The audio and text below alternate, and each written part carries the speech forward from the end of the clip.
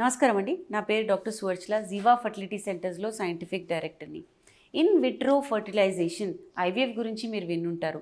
ఇందులో అండాలని కణాలతో కలిపి వచ్చే పిండాలని అబ్జర్వ్ చేసుకుంటూ గర్భసంచిలోకి వేయడం, కొన్ని ఫ్రీజ్ చేయడం జరుగుతుందన్నమాట. ఇందులోనే ఇంకో ప్రొసీజర్ ఉంటుంది. అంటే ఐవీఎఫ్ ప్రొసీజర్లోనే ఇంకొక అడ్వాన్స్డ్ ప్రొసీజర్, దాన్ని ఇంట్రా సైటోప్లాస్మిక్ స్పర్మ్ ఇంజెక్షన్ అంటారు. అంటే ICSI అనే ప్రొసీజర్ గురించి ఇవాళ మనం మాట్లాడబోతున్నాం. ఈ ప్రొసీజర్ని ఎప్పుడు చేస్తాము, ఎలాంటి పేషెంట్స్కి ఇది వర్కౌట్ అనేది చాలా ముఖ్యమైన పాయింట్ అనమాట. సో చాలా పాయింట్స్ ఉన్నాయి, కానీ రెండు ముఖ్యమైన విషయాల గురించి చెప్తాను. స్పర్మ్ క్వాలిటీ, కణాల క్వాలిటీ బాగాలేదనుకోండి. క్వాలిటీ బాగుండకపోవడం అంటే నంబర్ చాలా తక్కువ ఉండడము, అంటే ఐవీఎఫ్కి పనికి రాకపోవడము, లేదా కదలిక బాగాలేదనుకోండి. అంటే కదలిక బాగాలేనప్పుడు అది కదులుతూ అండం దాకా వెళ్ళలేదు, కాబట్టి మనము ICSI చేయడం జరుగుతుంది. ఆ ప్రొసీజర్ ఏంటో చెప్తాను. సో కదలిక బాగాలేనప్పుడు, ఆకారం బాగాలేనప్పుడు, అంటే కణాల ఆకారంలో తల బాగాలేదనుకోండి, DNA బాగాలేదు, దాంట్లో కణాలు ఉన్నాయి, అలాంటి స్పర్మ్స్ వల్ల తయారయ్యే పిండం బాగోదు. అలాంటి పిండాలు అతికినా కరెక్ట్గా 9 months దాకా వెళ్ళవు, మిస్క్యారేజ్ అయ్యే ఛాన్సెస్ ఉంటాయి, పుట్టబోయే పిల్లల్లో డిఫెక్ట్స్ కూడా అయ్యే ఛాన్సెస్ ఉంటుంది. సో పువర్ స్పర్మ్ క్వాలిటీ అంటే కణాల క్వాలిటీ బాగాలేనప్పుడు చేస్తాం. అదొక ఎగ్జాంపుల్. నెక్స్ట్ ఎగ్జాంపుల్ చాలా ఇంపార్టెంట్ ఎగ్జాంపుల్, అజూస్పర్మియా. అంటే వీర్యంలో కణాలు లేకపోవడం అనేది అజూస్పర్మియా.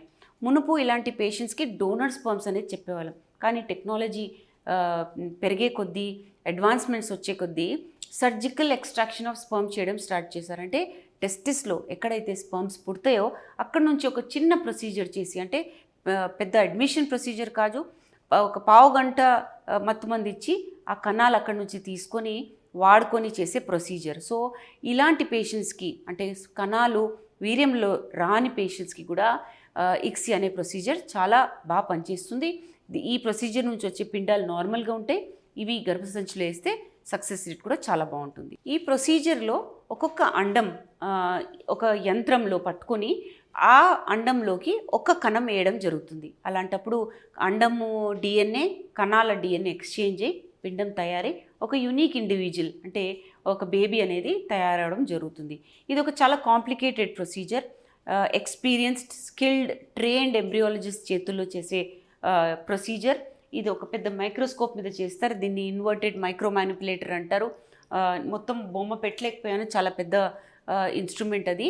ఇందులో ఏంటంటే ఈ పెట్రీ డిష్లో కణాలని తీసుకొని, అండంని తీసుకొని ఈ ప్రొసీజర్ చేయడం జరుగుతుందన్నమాట.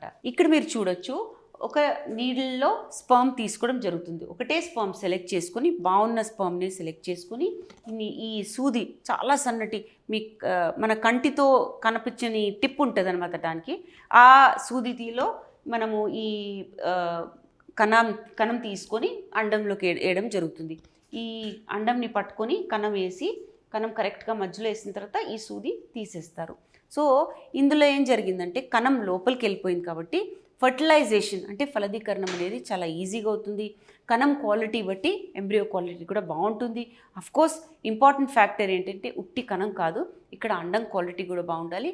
ఈ రెండింటి DNA బాగుంటేనే ఎంబ్రియో అనేది బాగుంటుంది. So ICSI procedure, intra cytoplasmic sperm injection అనేది చాలా స్పెషల్ ఒకేషన్స్లో చేస్తారు. అండ్ మోస్ట్ ఇంపార్టెంట్ ఏంటంటే స్కిల్డ్ చేతుల్లో, ట్రైన్డ్ చేతుల్లో చేస్తే సక్సెస్ రేట్ బాగుంటుంది. ఎస్పెషలీ కణాలు లేని వాళ్ళకి, కదలిక తక్కువ ఉన్న వాళ్ళకి, కణాలు తక్కువ ఉన్న వాళ్ళకి, లేదా ఎగ్ క్వాలిటీ బాగాలేని పరిస్థితులు ఉన్నప్పుడు, మనకు తెలుసు ఫెయిల్ అవ్వచ్చు, ఫలదీకరణం అవ్వకపోవచ్చు అనుకున్నప్పుడు ICSI చేస్తే సక్సెస్ రేట్ అనేది బాగుంటుంది. మీకు గనుక మీ డాక్టర్ IVF చేయించుకోవాలనుకున్నారు, కానీ ఇంకా మీకు సందేహాలు ఉన్నాయనుకుంటే తప్పకుండా జీవా ఫర్టిలిటీ సెంటర్స్కి విచ్చేయండి. Thank you.